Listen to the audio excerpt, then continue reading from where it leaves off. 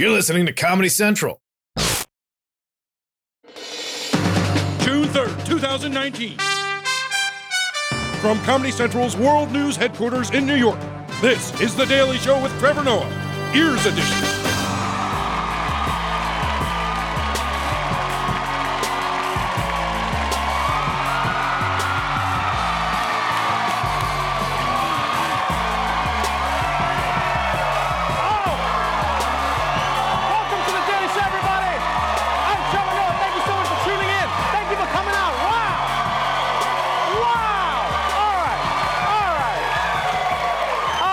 That's so infectious. Our guest tonight is a Democratic congressman from California and a candidate for president of the United States. Eric Swalwell is joining us, everybody. Also on tonight's show, President Trump is invading the UK. Forbes announces the first rap billionaire and the 8 children who broke the dictionary. So let's catch up on today's headlines.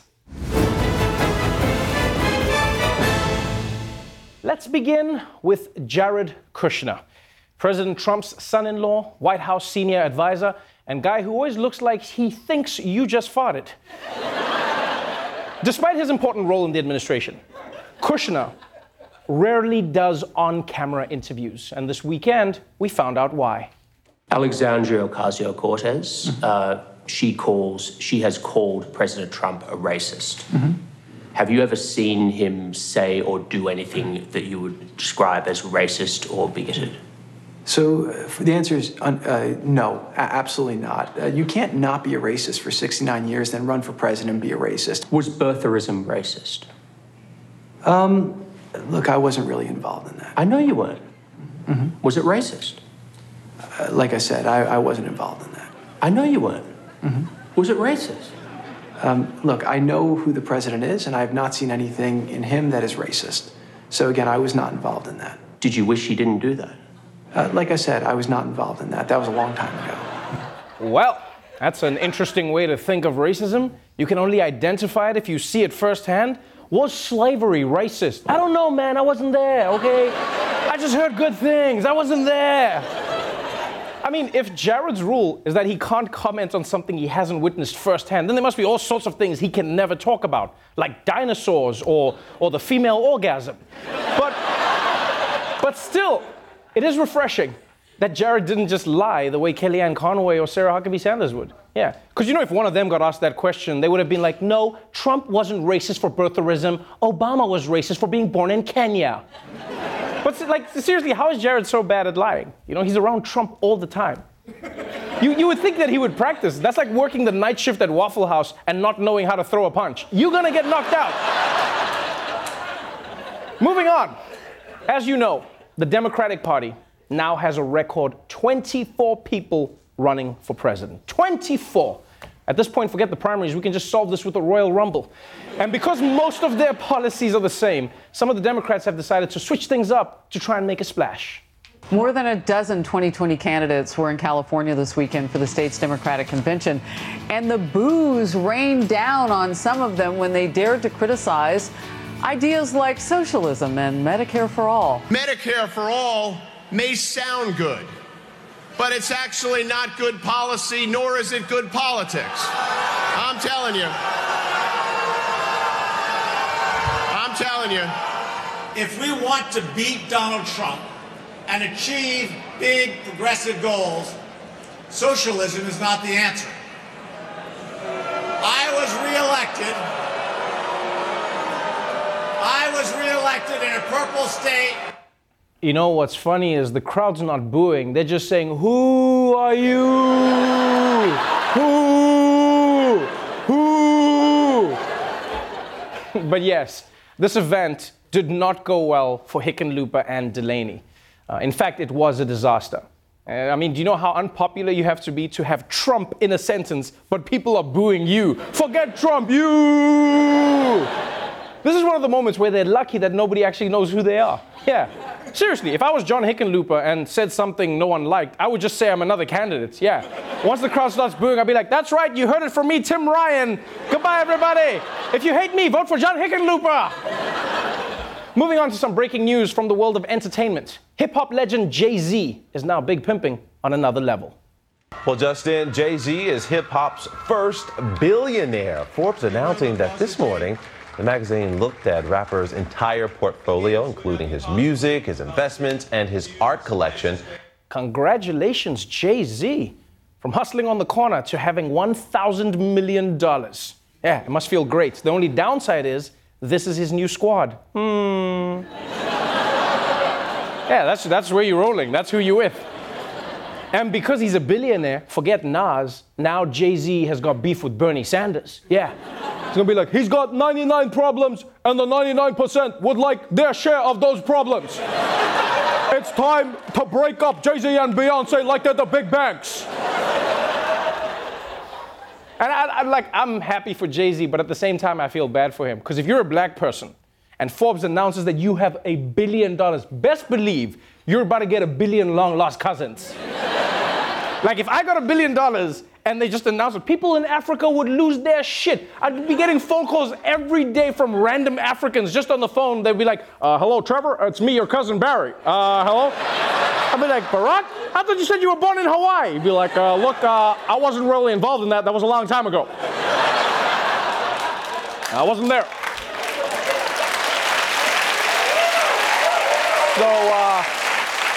So yeah, this is a big day. Jay-Z is officially a billionaire, and he's married to Beyonce. But is he truly happy? Yes, of course he is. He's happier than you'll ever be. All right, that's it for the headlines. Let's move on to our top story.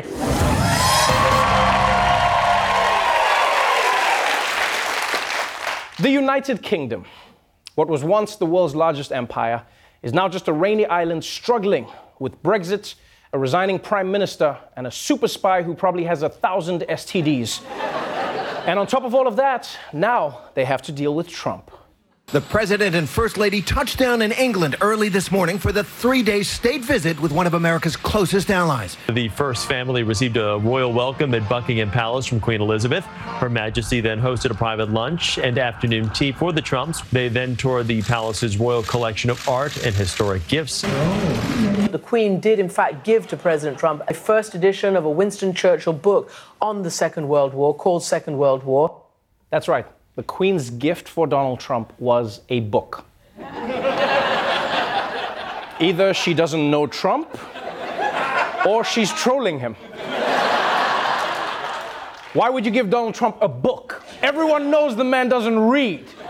I wish I was there when the Queen gave him his gift. She was like, here you go, Donald, a book about World War II. He's like, wow, this is sad. Yes, many lives were lost. No, I mean the fact that I have to read. It's so sad.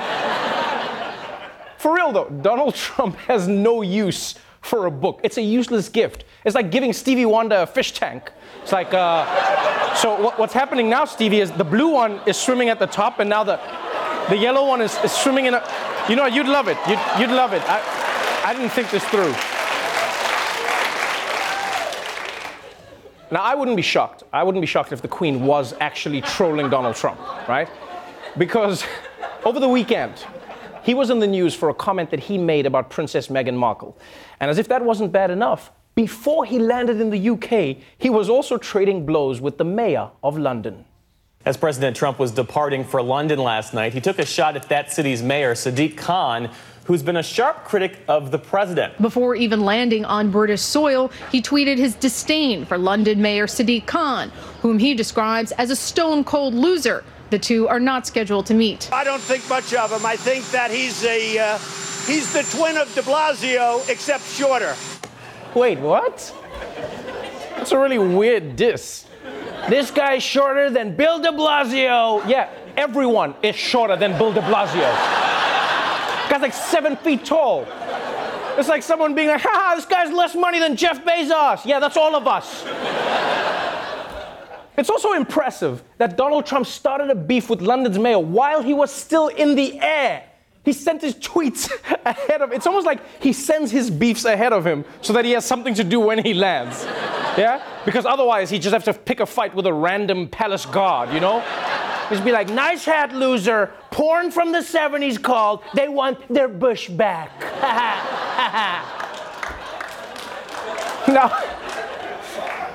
Now, Trump didn't just go to the UK to roast the royal family and little de Blasio. No. He also went there to share some of that political acumen that he's so famous for. The president already inflamed tensions here by weighing in on the fiery debate over the country's planned departure from the European Union. After criticizing embattled Prime Minister Theresa May during his last visit, now suggesting the pro-Brexit former mayor of London, Boris Johnson, would be a good candidate to succeed May, who leaves office this week. He's been a friend of mine. He's been very nice. I have a very good relationship with him. Okay. Oh, okay. We all see it, right? We're all seeing the same thing.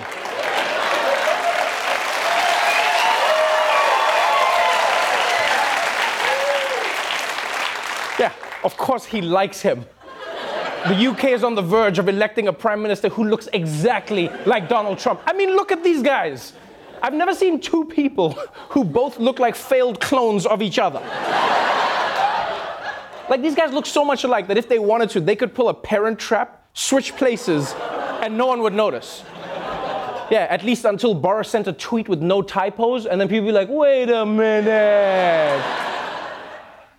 So, between sticking his nose in British politics and fighting with the mayor, Trump hasn't made the greatest impression, which probably explains why the British haven't exactly rolled out the red carpet. Mr. Trump will not stay overnight in Buckingham Palace. He will not ride in an open carriage, as other state visitors have done. And he will not be allowed to address Britain's Parliament. If you're wondering why isn't he staying at Buckingham Palace, as George W. Bush did and as Barack Obama did, that is because apparently they are having massive renovations. Really? Really? All 52 bedrooms in Buckingham Palace are being renovated at the same time? All of them? Come on, man. Like, I know you don't want Trump to stay there, but that's a terrible excuse. Because now I'm picturing the Queen being like, Donald, I really tried to get your room, but the manager said no. I'm sorry, Donald, it's above me now. It's like, please, everyone else stays here. I'm sorry, Donald, the Best Western is next door. So, that was day one of Trump's visit to the UK. And we'll check in on how things go tomorrow after he meets with Prime Minister Theresa May and gives her an extra special gift, a book about World War II. We'll be right back.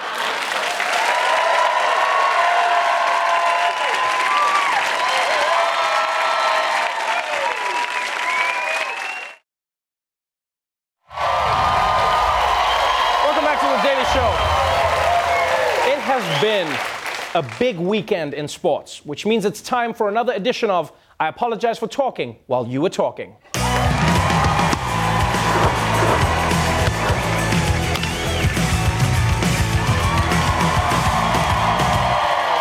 Oh, man, sports fans, good evening to you. That's Michael Costa. I'm Roy Wood Jr. Costa, it's June. Do you know what that means? It's time to crash some high school graduation parties, am I right? Okay, that is not what I was thinking. June is championship season. French Open. NBA Finals and the Stanley Cup. You watching the hockey? Yeah, no, that's for white people, Roy. But I'll tell you what I did watch. I watched the National Spelling Bee. Combines two of my favorite things, clutch performance and child labor. And this year, these little weirdos were working overtime. At the Scripps National Spelling Bee, not one, not two, but 8 champions. For the first time in the 92 years of the competition, spellers could not be stumped. After 20 grueling rounds, it was just before midnight, and on a school night, too. Bewildered judges simply ran out of words, threw up their hands, crowning all 8 middle schoolers. The kids won the spelling bee. Hang on, this competition lasted 9 hours, and it ended in a tie. A tie? They say a tie is like kissing your sister. So I guess an 8-way tie would be like kissing 7 of your sisters. Well, you know, you're the one from Alabama, so I'll take your word for it. But I can't he should have the right to kiss his sister. I can't believe they ran out of the words in dictionary. No, let's be specific here, Costa. They ran out of white words in the dictionary. Next time this happens, here's what they should do. Okay. Just start spelling words from Black Twitter. That's how you tie-break it. Oh.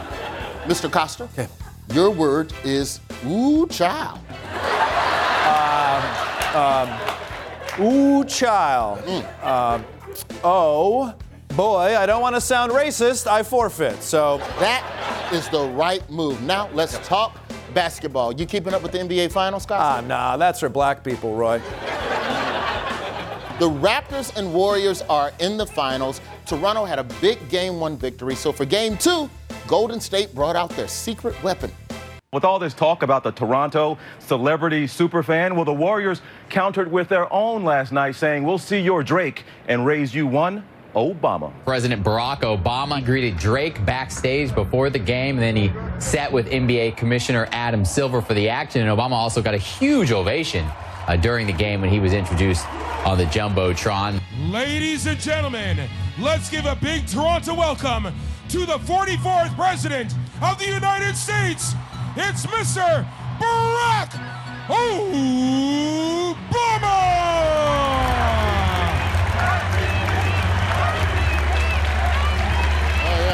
Ooh, child.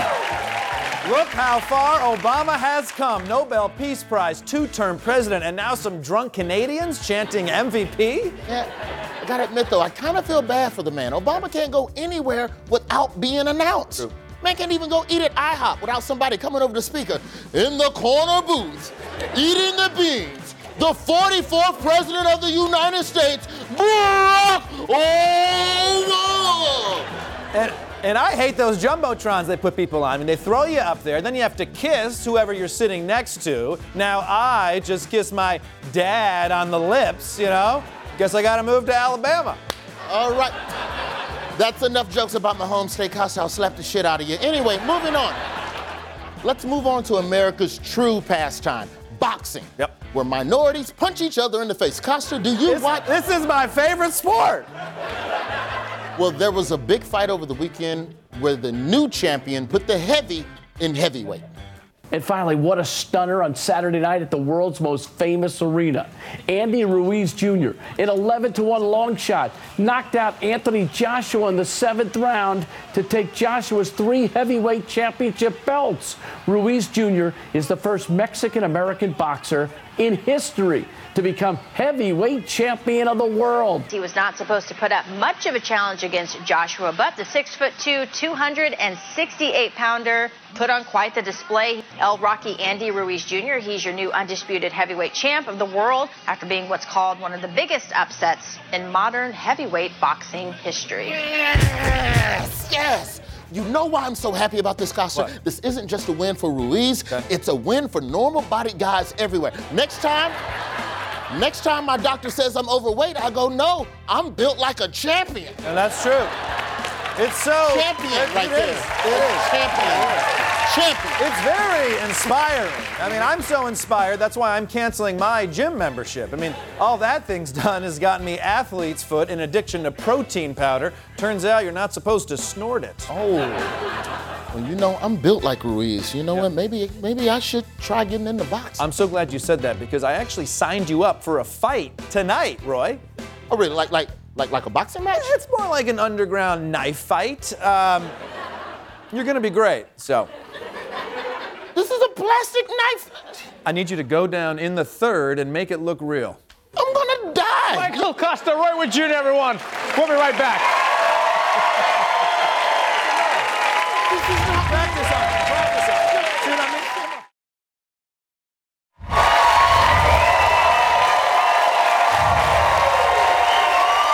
Welcome back to the Daily Show. My guest tonight represents the 15th District of California in the House of Representatives and is running for President of the United States. Please welcome Democratic Congressman Eric Swalwell.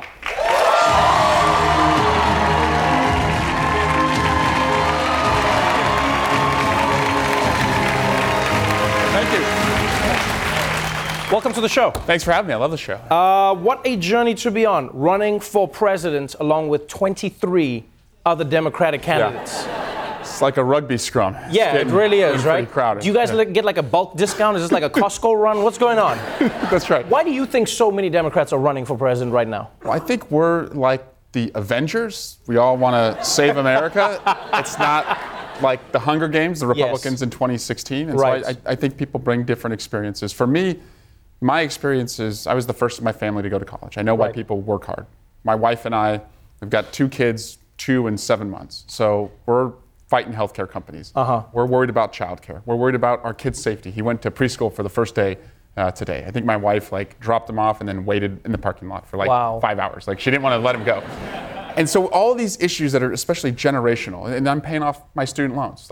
We get it, we live it, and put me in the White House and I'll be a voice for those issues because I know what they mean to so many people. But let me ask you this, though. There are so many Democratic candidates who seem to be speaking to similar issues. You know, they're speaking about universal pre-K, they're speaking about gun control, they're speaking about student debts, etc.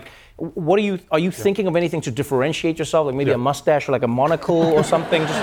No one's wearing a monocle. That'll set you apart. No one's like wearing the guy with the thing? I'm wearing an orange ribbon today because I think gun violence and ending gun violence has to be the #1 issue for the next president because it's the most important issue that doesn't have a champion. That's interesting. So that's like your platform. So then tell me about it then, because I mean, Democrats have been on the gun control, in the conversation, sensible gun reform. What is your proposal? So first and foremost, I approach it as a father who sends his kid to school, as a former prosecutor in Oakland, who saw street violence and also, domestic violence, and somebody who went to Congress when Sandy Hook happened. And then we had thoughts and prayers, nothing. Right. San Bernardino, Charleston, Vegas, Pulse, nothing. And I'm just getting frustrated. And I saw after Parkland that while we were always being told, you just mourn the dead, don't talk about what you could have done to protect them, that the parents and students picked themselves up and they marched and they wanted to do something. Right. And they converged with people on the south side of Chicago. They converged with the Brady and the Giffords Group and the Sandy Hook Promise, and they beat 17 NRA-endorsed members of Congress. So what I think we can do, and what I would do as president, first and foremost, buy back every single assault weapon in America. 15 million of them, buy them back. Australia did it, New Zealand did it, we can do it too. Wow. I mean, you say that, but I mean, you do know, and I mean, I don't know if I should be the one to tell you, but there are bumper stickers in this country that read, "You can pry my gun from my cold, dead hands." Yeah. So are you proposing confiscation if people don't allow for their assault rifles to be bought back? What I'm proposing is that we're going to buy them back. If you want to keep it, it can only be possessed at a hunting club or a shooting range. And if you don't give it back, then like anything else, yes, it would be a criminal penalty. There's not going to be a roundup or anything like that. But I think that we love our kids more than we love our guns. And we were always told, don't mess with the NRA. Yes. I think people are saying now, don't mess with the moms. They're going to have our back on this issue. And so ban and buy back, but also background checks. Yes. And then I went to the south side of Chicago a couple weeks ago, in the Englewood neighborhood. And I know this issue is not just churches and schools where the shootings are happening. A woman named Tamar Manasseh, she's taken over a couple blocks. And she told me something that just really hit me right here. She said, you look at all of these like they're murders. They're also suicides. And I said, what do you mean? She said, well, if you're pulling the trigger, chances are you don't want to live. You're hungry, you're stressed out, you're looking over your shoulder because you don't know who's after you. You're not going to take your own life, but you know if you kill someone else, you're going to be retaliated against. And she said, if that's the condition of your neighborhood, why would you even want to live to be 30 or 40? So block by block, we have to invest in jobs and education and put hope where places really, really need hope. So not a crime bill, a hope bill. Wow, that's an interesting approach to take to the whole problem. You're in a group that is really progressive. As you said, it's more Avengers than it is Hunger Games. As you saw, though, at the convention that the Democrats just held, there was a lot of booing for anyone that decided, no, maybe Thanos should keep one ring. How do you align with the rest of the Democratic views? For instance, Medicare for All has become the bigger conversation, with like Bernie on one side saying, this is it, Medicare for All, which many people assume to mean no private health insurance. Where do you stand on this? Yeah, Medicare for anyone who wants it. That's how I see it. So it's a public option. It recognizes that a lot of people, they like their union plan. Let them keep it. But right now, I think every person should have health care. It's a health care guarantee. It's a bigger government responsibility to make sure it's affordable, accessible, and you're not charged more with the pre-existing condition. So that's my plan. But I also, again, generationally, I see that we have become the GoFundMe generation. Like when someone gets sick, we don't count on the government anymore that we're going to find a cure. We just set up a GoFundMe account. And I want to change that. I want to invest in genomics research and targeted therapies and data sharing and use that as a way to bring down the cost You say and extend the quality of life. Right, you say invest, but my question is like, where do you get the money to do that? Because I mean, if you've seen the big issue America has faced is healthy people have gone, well, I don't want or need health insurance. Young people have said, I can't afford this health insurance. So now you have sick people jumping onto the exchanges, and then you have people who can afford it jumping onto private ones. So how do you figure out where the pieces go and where the money fits in? Yeah, first, we will always be the strongest military in the world. I don't think we have to spend more than the next 7 countries do on their military to do that. So I'm going to reduce the nuclear weapons budget. $1 trillion over the next 30 years is what we're going to spend on nuclear weapons. I think the health and education of our people, that should be the tip of the spear as far as our national defense. We're going to reform the capital gains tax so that the wealthiest aren't paying a lower corporate tax rate than the lowest paid employee. And we're going to put back in place the inheritance tax to make sure that generational wealth is not just passed on. That will go a long way to covering this, but investing in cures, again, I think the long-term return on that investment is going to be lower healthcare costs. Wow. You know, a lot of people have called you fairly centrist, but it seems like your ideas would be considered left and radical for many people. When you're running in this game, there is one thing that is going to hang over your head. And that is, as you joked, the one thing that you joked about as well is you are another white man. That's you said that, not my words, right? I see you for you. I see you for you, right? I don't see color. And so, and you had an interesting response to this. You said that you understand that you're in this position, and you understand that there will be certain blind spots that you have, or places where your information is not complete because of who you are, and so that's when you will look to others. The criticism has been by some that by that definition you should be making way for somebody else. How do you then say to somebody, hey, vote for me, another white guy, when there are people of color who are running, if by your words you are saying that they don't have the blind spots that you have? Yeah, well, I believe I do see other identities. And any white male running first has to acknowledge their white male privilege. Right. That is real, and you should acknowledge it. You should also acknowledge that for communities of color, particularly African-American communities, I think we have an original sin of slavery that we still have not wholly and rightfully dealt with. And I'm supporting, creating a commission on reparations to figure out how to deal with that and make sure that we right so many communities who have been wronged, by investing in their communities through education, healthcare. Because even for me, growing up, first in the family to go to college, it would have been much harder if I was a young black man. It would have been a different criminal justice system. It would have cost more for college. African Americans take on more student debt. It would have cost more for healthcare. So you have to see and understand that experience. And when I say pass the mic, I mean put together a diverse team who can speak to those issues when you may not necessarily be the right person to speak to those issues. Well, it's an interesting approach that you're going to take to it. I do find one part of your story particularly more fascinating than the other parts, and that is that you're from Idaho. Iowa, sorry. Yeah, you're from Iowa. You're from Iowa. And your parents voted for Donald Trump. We're going to have to work on them. But really, this is it goes to the core of the question for me.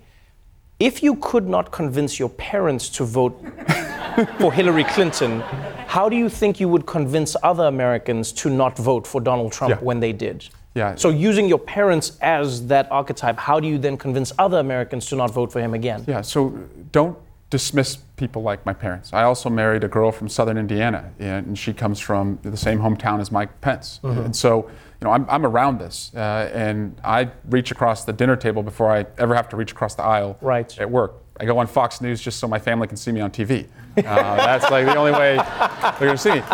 So I went to Congress, and I've worked in Congress to pass bipartisan legislation. I worked with the Republican to get rapid DNA in our police stations so that rape victims can get justice more swiftly, and rape kits don't sit on the shelves, but the innocent can also be cleared more swiftly. I worked with Representative Sensenbrenner from Wisconsin. It got signed into law by President Trump. So I'm not going to dismiss working with Republicans. I'm not going to dismiss Republicans who wanted higher wages, lower healthcare costs, and a brighter future. put me on that stage, and I'm going to dismiss the guy who has utterly, utterly failed them, racked up more and more national debt for these tax cuts, and reduced our standing in the world. I think that'll appeal to a lot of Republicans. I can add states. Wow. You've got an aggressive approach, and you're really confident about it. Yeah. Thank you so much for coming on the show. An interesting journey. Congressman Eric Swalwell, everybody. Yo, thank you very much.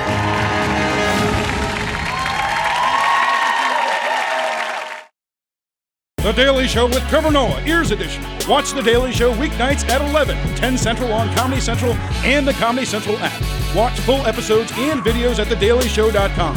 Follow us on Facebook, Twitter, and Instagram, and subscribe to The Daily Show on YouTube for exclusive content and more.